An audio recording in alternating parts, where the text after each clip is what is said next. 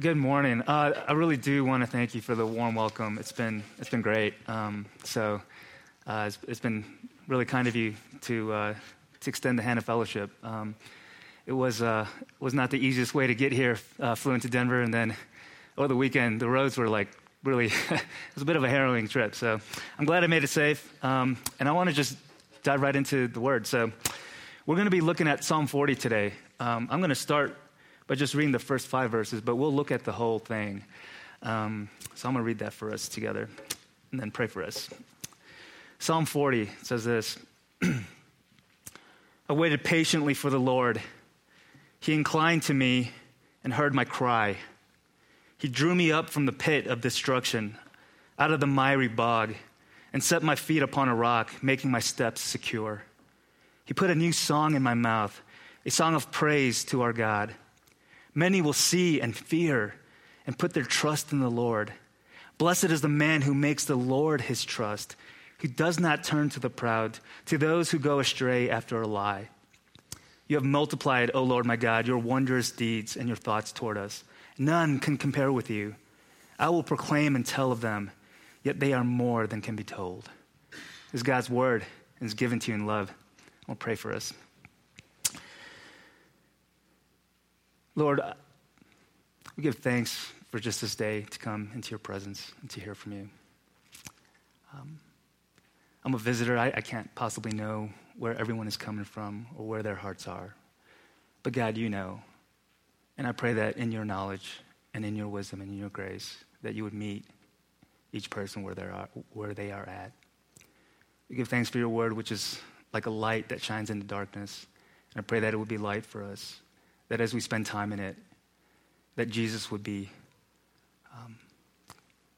clear, and that your gospel would be sweeter. Would you do this for us in Jesus? Amen. So, as it has been mentioned, it's my pleasure to kind of kick off the Advent series here at Grace Church of the Roaring Fork Valley. I'm glad I got that right. It was a bit of a mouthful the first time I tried to say it. But Advent is the season preceding Christmas, and it's a time of waiting and anticipation, expectation for the coming of a Messiah, right? And we are waiting his second arrival, and we look forward to, or we look back on his first arrival as well. And so this Advent series will be spent in the book of Psalms, which might be a curious choice at first, but this is what Luke wanted. And so I was like, okay, no, I'm just kidding. It's a curious choice, but I think it's going to be an interesting discovery, not only of each psalm that we'll be looking at, but also how they are connected and how they lead into not only the Christ of Christmas, but also his second coming, and which is what Advent's all about. Psalms are really the prayer book of God's people, right? And something interesting about them is that these songs are like our words, like human words, lyrics and prayers of men to God, right? But it's also God's word to us. So it has this like interesting dual function. It reflects our words and our life and our experience and even our words about God, right? And so much of our questions. And yet it's still God's holy scripture to us. And so it's also our answers because Christ is revealed in it. And so what's happening is God has given us Psalms so that we might know the right words to say to him. And in doing so, he is speaking to us through them, leading us to a better understanding of Jesus. And what I like about this psalm is that it's kind of like a microcosm. It's a miniature picture of the Christian life. We wait and worry. We remember. We believe and trust the gospel. We find deliverance, we rejoice, and we wait again and ask for God's help again. Now, this is a psalm for Advent, and Advent, as Luke mentioned, literally means arrival. So the Christian life, kind of like all lives, is often waiting for an arrival. The way my students at WashU would put it is, they are waiting for the day that they can say, I made it, right? I made it. Like if X happened, like I've arrived, right? Then I've made it. If I pass my MCAT, I've made it. If I get If I get my app, that investor, I made it. And so much of life is touched by this kind of sense of arrival, isn't it? There's a writer named Samuel Beckett. He was a playwright and an author, and he once kind of seriously explored this theme of arrival. And he kind of put this in rather startling terms. It's an ominous short story that he wrote titled Waiting for Godot. And he portrays life as kind of haunting and disturbing because it feels like we're not sure what we're supposed to do with our life other than wait for some arrival. Our existence kind of feels like it's imposed upon us, right? And this is kind of all embodied in two of his main characters who are told to wait for a mysterious figure named Godot. They have no idea who he is, what he looks like, why he's coming, or what they're supposed to do with him when he comes. They only know that they're supposed to wait for Godot, who represents kind of some like this illusion of salvation, the arrival of some purpose that never actually comes. But they go on with the distraction of waiting for him anyway. And that's how the story ends, just them waiting. Beckett's play was actually voted the most significant English language play of the 20th century. And I think it was voted this, and why it reached so many people is because it's the story of this world. It's a story of people waiting for the arrival of a purpose, perhaps even the arrival of a redeemer. The psalmist, of course, knows this about us too, right? He knows this all too well himself. In fact, the way he puts it is, I waited patiently. And in fact, the Hebrew is more like, waiting, I waited. So I waited for the Lord, right? I waited. That's how he opens the psalm. What are you waiting on? Where in your life are you maybe saying, I've waited? This psalm has a movement to it, kind of like a progression, sort of like a play in 3 acts. And it's telling us that ultimately you and I are waiting, not so much for a something or some event, but rather a someone. Our arrival is a who. It is the Lord, our help and deliverer. So I just have a very simple kind of big question for us this morning. Have you waited for God? You know what that means? Have you waited for God? And the psalmist gives us kind of 3 things to think about as we do so, as we wait on God. And so firstly, we get to locate our trust. And we see this in the first 5 verses. Locate our trust. We see the psalmist start with the big tension of life. There are some things we can't control. That very often we feel powerless. And this is the rub of life that we don't like. Because from the moment that we are born, we are needy and weak. And that is terrifying. Like, it doesn't take much for us to feel this way either, right? Like, have you ever been like really good at something, like really good, but then all of a sudden you're next to someone who's like pro level at it? Like, we feel our like insecurity at that moment. Like Luke said, like, yeah, like, you know, like my basketball shot. Like, I feel like I could dribble a ball like pretty okay. Like I'm pretty comfortable at most gyms across the country. But one time I'm at a gym and there's a former NBA point guard right next to me. And I'm like so self-conscious, right? Like suddenly all confidence is gone. I'm like even worried my laces aren't tied the right way, right? Like, what does he think of me? We don't want to feel this way. We do what we can to believe that we are not poor. To believe that we are not like feeling like an orphan in this world. To have some security, stability, or power. Something that can hold us steady. I was really shook over Thanksgiving break because that weekend the trailer for the Lion King remake was coming out, and I was like so excited. And then I realized that this is the first movie that I cried in because Simba lost Mufasa, and I'm not sure I'm ready to see this in high definition live action animation, right? But the reason why we connect with like a movie like that is because we feel like Simbas who've lost Mufasa. Michael Chabon puts it this way. He's a writer and author, and he talks about his own fear and weakness. He says, anyone who has ever received a bad review knows how it outlasts by decades the memory of a favorable word. My story and my stories are all, in one way or another, the same. Tales of the grand pursuit of connection, of success, and the inevitability of defeat. Success does nothing to diminish the knowledge that failure stalks everything you do. But you always knew that. Nobody gets past the age of 10 without that knowledge. He's talking about the fear of our own weakness.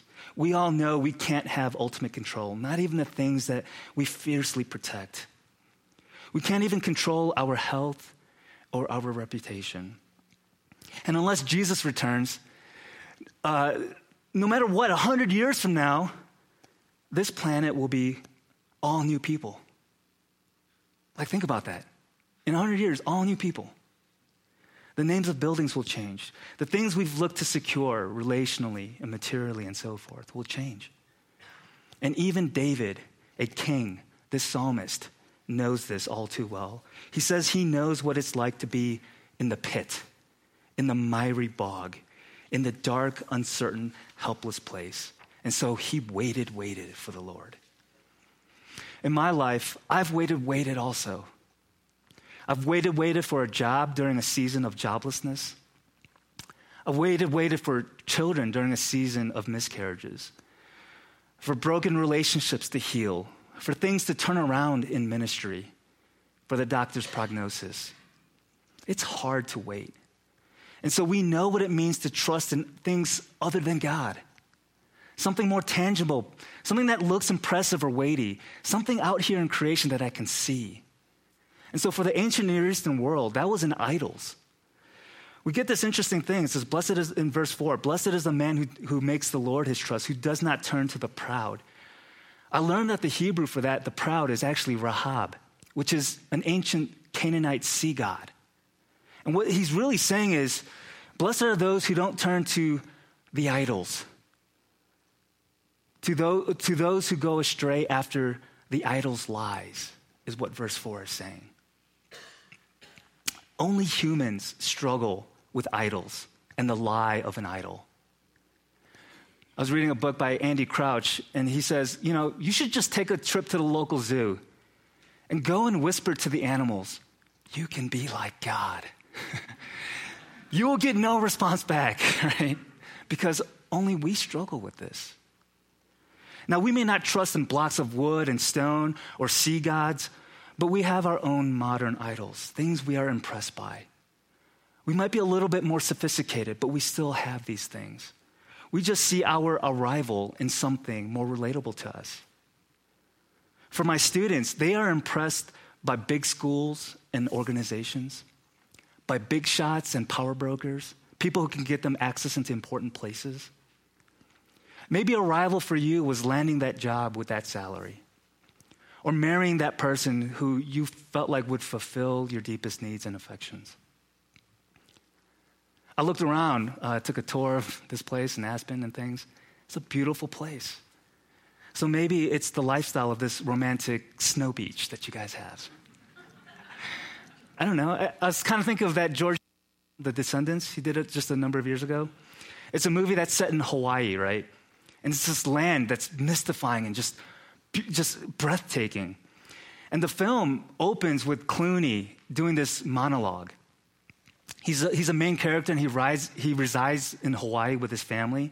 And he opens the film with these words. My friends on the mainland think, just because I live in Hawaii, I live in paradise.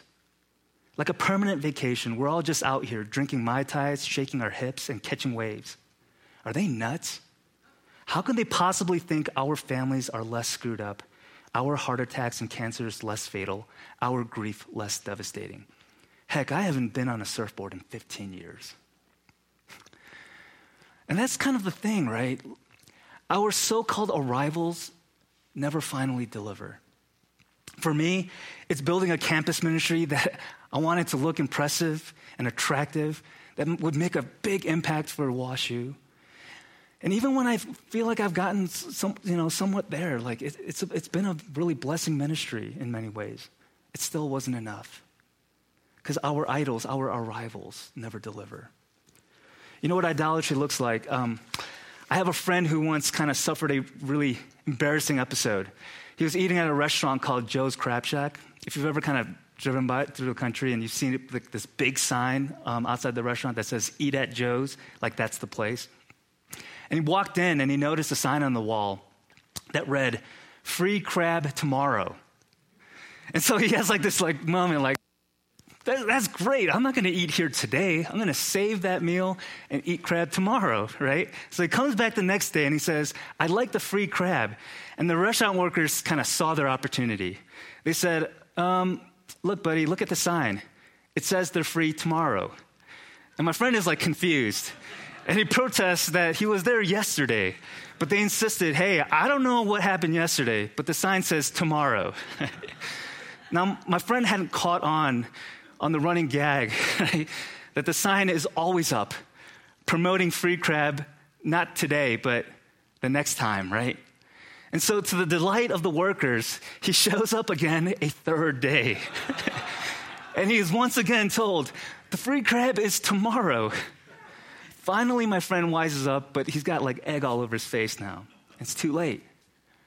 You know, I laughed really hard when this happened, but you and I actually live this out every day. The Bible speaks about our idols as being just like this sign, "Free crab tomorrow." Keep visiting and revisiting. The promises are coming. You're going to arrive. They'll be realized the next time. Like, here's like textbook idolatry, right? You and I are like full of worries. So we approach our idol. And it's anything that you love more than God. It's a good thing that becomes an ultimate thing and that you place your hopes in. And you get really, like terribly protective of, right, whenever it feels threatened. And an idol seems to promise everything and demand nothing at first. And then you return again. And suddenly it promises a lot, but demands a little now. And soon the tables have turned so that it promises nothing, but now demands everything. Because you and I are on the hook, we stay with it. John Rockefeller was once asked after becoming the wealthiest man, "How much is enough?" And his famous reply was, "Just a little more." And this is why idolatry is always equated with bondage, being in the pit and miry bog. Eat at Joe's, there's free crab coming tomorrow. And this isn't easy for us to hear, but David is getting at this very point in this passage. Blessed is the man who trusts not in the proud, not in the idols and their lies, but who trusts in the Lord. He's calling us to remember the times that God has been good, when he set your feet upon solid rock, and he drew you up so you could see again and realize his wondrous deeds have been multiplied. The second thing that we can do during this time of waiting on God is to share our joy. And we see this in verses 6 through 10. I'm going to read that really quick. "In sacrifice and offering you have not delighted, but you have given me an open ear. Burnt offering and sin offering you have not required. Then I said, behold, I have come. In the scroll of the book it is written of me. I delight to do your will, O my God. Your law is within my heart. I have told the glad news of deliverance in the great congregation. Behold, I have not restrained my lips, as you know, O Lord. I have not hidden your deliverance within my heart. I have spoken of your faithfulness and your salvation. I have not concealed your steadfast love and your faithfulness from the great congregation." We get to share our joy. You see, David moves the psalm from recalling past troubles, right? And the way that God has helped us in the past, and he moves us into present praise and present obedience. One of the things God's people most often neglect is to share our joy. Because sometimes we're just so relieved to see our situation improve that we forget. We turn to God in time of need, but it's harder to go back to him when things are well again. Because we don't feel our neediness like we did when we were in trouble. But the psalmist says we need to praise and obey. God doesn't need our sacrifice. He doesn't need us to prove our devotion, or he doesn't need to be manipulated with sacrifices like the gods of other religions. What he wants a relationship with us, the creator with his creatures, And so when goodness come, we need to, like verse 9 says, tell the congregation. We need to tell the glad news. That's what the gospel is. Gospel literally means good news. If it's good, it's got to be shared, or else it ain't really gospel. It's kind of like a restaurant I used to eat at in Chicago called Fat Willie's Rib Shack. Okay, it's a great little hole-in-the-wall barbecue shop, but the problem was that they'd often run out of ribs. And when it was sold out, they were done for the day. So one time I was I was stopping by there after watching a movie nearby, and I said, hey, let me get a full slab. And like a good old Chicagoan does, stern, terse voice says, we out. We out. And it dawned on me at that moment that Fat Willie's Rib Shack without ribs is just Fat Willie's Shack. Right? He's like, we got beans. I'm like, beans ain't holding, I'm not here for the beans. So a rib shack without ribs is just a shack. And this psalm is saying that glad news, the gospel, without gladness, without sharing, is like having good news that's not really good. It's just news. It's just a shack. God has done so much, but we remember so little. God has done so much, but we share so little. And it's the quickest way to rob the power of the gladness that we've been given. There's something powerful that David says, that God does when we delight in him and his work in our lives, and that we get to share this with others. Something powerful is done. Do you not know how much the other people in this room need to hear of how God has worked in your life? I know this because I see this on the campus all the time. Students come, planted the ministry, started with 3 students, more came because they started to share with their students, with their fellow classmates. And I suspect that the same would happen here too. Just like we're fooled into thinking that sin is purely private, we think that as long as no one else knows, it doesn't affect anyone else, right? But we might also be fooled the other way too, that our glad news is only for us. And so negatively, if I'm struggling with anger or lust, it keeps me from being a blessing to others, right? It's not purely private. But positively, if I experience God's work in my life, but I don't share it, it's kind of like the same thing. It keeps me from being a blessing. And that's why some of my most favorite parts of a worship service is the times that we corporately confess sins or recite the creed of faith, and of course the congregational singing of hymns and songs. Because it's God's people speaking to each other the gospel, sharing the glad news and truth, encouraging each other that none of us are better than each other, that we're not alone, but we walk together in this. So how do you know that good news is good to you? You'll find yourself obeying more and more. None of us come to the Bible and conform to it all together, right out the gate, right? Wholesale, right? Some things probably sounded crazy to us and backwards, even paradoxical. The last shall be first? Blessed are the poor in spirit? Yeah, right. That might be the right answer, but that's not the real answer. That's not the answer that I see in the real world that I live in. This is totally ridiculous. And yet, those who have walked with the Lord know something about this. When I first came to Jesus, I thought I had 3 issues. I was like, God, let's knock them out. And the longer that I've walked with God, I realized it's not just 3 issues, it's 300 issues. It's not 300, it's 3,000. And it's 3 million now. It's going and going, right? The Lord delivers us from so much. And then the law grows deeper and deeper into our heart. And then it leads us into deeper obedience and sharing of this glad news. The third thing that we do is we get to rest in our good news. And we see this in verses 11 through 17. Let me read that for us. As for you, O Lord, you will not restrain your mercy from me. Your steadfast love and your faithfulness will ever preserve me. For evils have encompassed me beyond number. My iniquities have overtaken me, and I cannot see. They are more than the hairs of my head. My heart fails me. Be pleased, O Lord, to deliver me. O Lord, make haste to help me. Let those be put to shame and disappointed altogether who seek to snatch away my life. Let those be turned back and brought to dishonor who delight in my hurt. Let those be appalled because of their shame who say to me, aha, aha.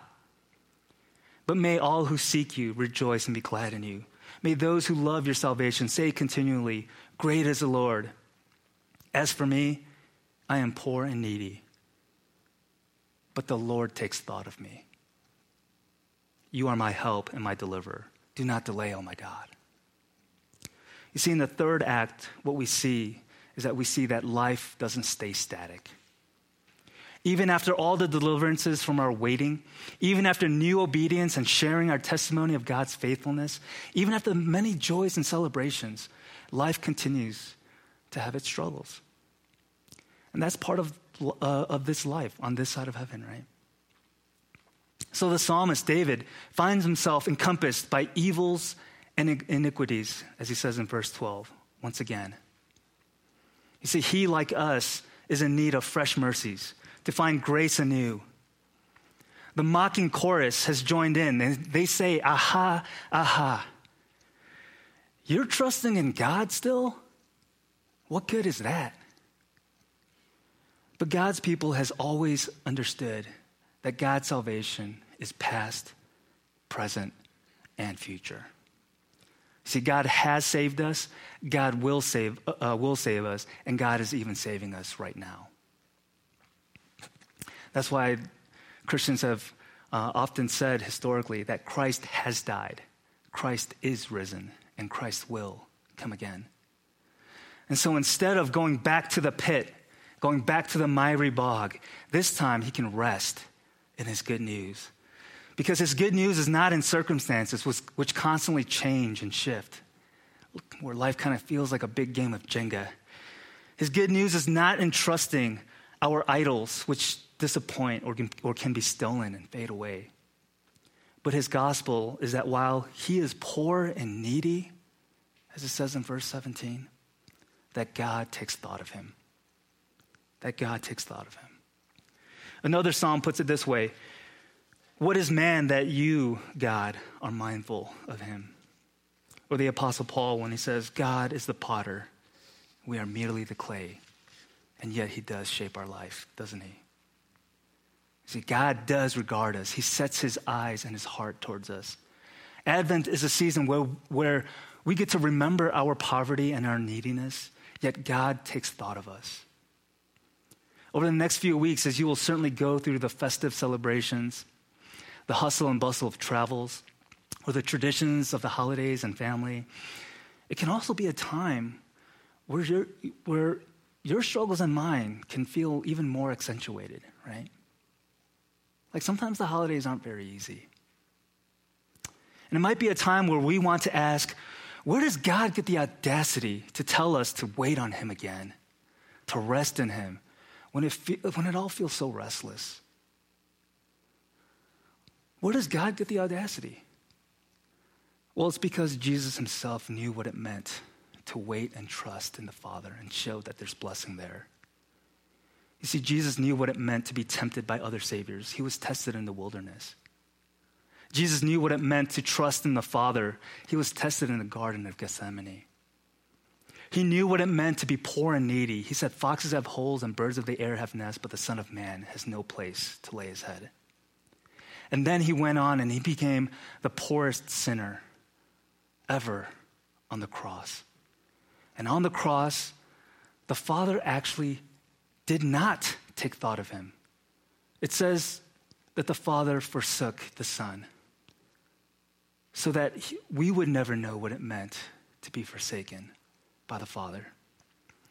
Do you not know that God even came as a poor, needy, pooping, crying infant because he takes thought of you and me? I wonder if we just need to recite verse 17 again and again. But the Lord takes thought of me. But the Lord takes thought of me. You're my help and deliverer. Do not delay.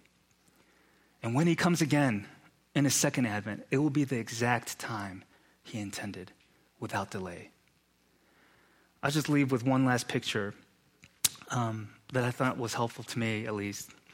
Yusaku Maezawa has been in the news lately. More recently, he's been in the news because he's apparently going to be Elon Musk's first passenger to the moon. Okay, he's a young billionaire, and the reason why he was actually in the news before that was because he was snatching up a lot of the hottest art pieces on the auction block. So a year ago, he bought a $110.5 million Jean-Michel Basquiat painting from 1982 called Untitled. It was the highest painting to ever be sold at auction at the time. And he described his feelings of how kind of like the bidding went at the auction house. Interestingly, as the bids went past $60 million, he said his confidence actually grew.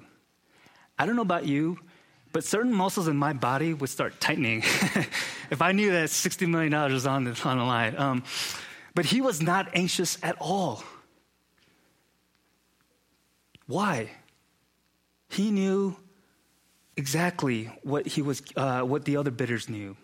He knew exactly what he was getting. Something of great value. When he came into possession of the painting, he tweeted this out. He says, "Today, I am a lucky man. Today, I'm a lucky man." You see, God knew exactly what he was getting when he went and purchased us by his blood, by the blood of his son. Something of great value to him. He takes thought of you and me. I pray that this is good news for you over Advent. Let's pray. Lord, we give you praise that you take thought of us. Even when there are days that we aren't taking thought of you. And sometimes it's the easiest thing for us to lose sight of in the day-to-day bustle is how you care for us. I pray that in this Advent season, whatever we are going through, Lord, would you remind us and encourage us that we have a glad news and that we get to rest in this and we get to share it with others. I pray that we would do so. Would you enable us to do this for your glory? In Jesus, amen.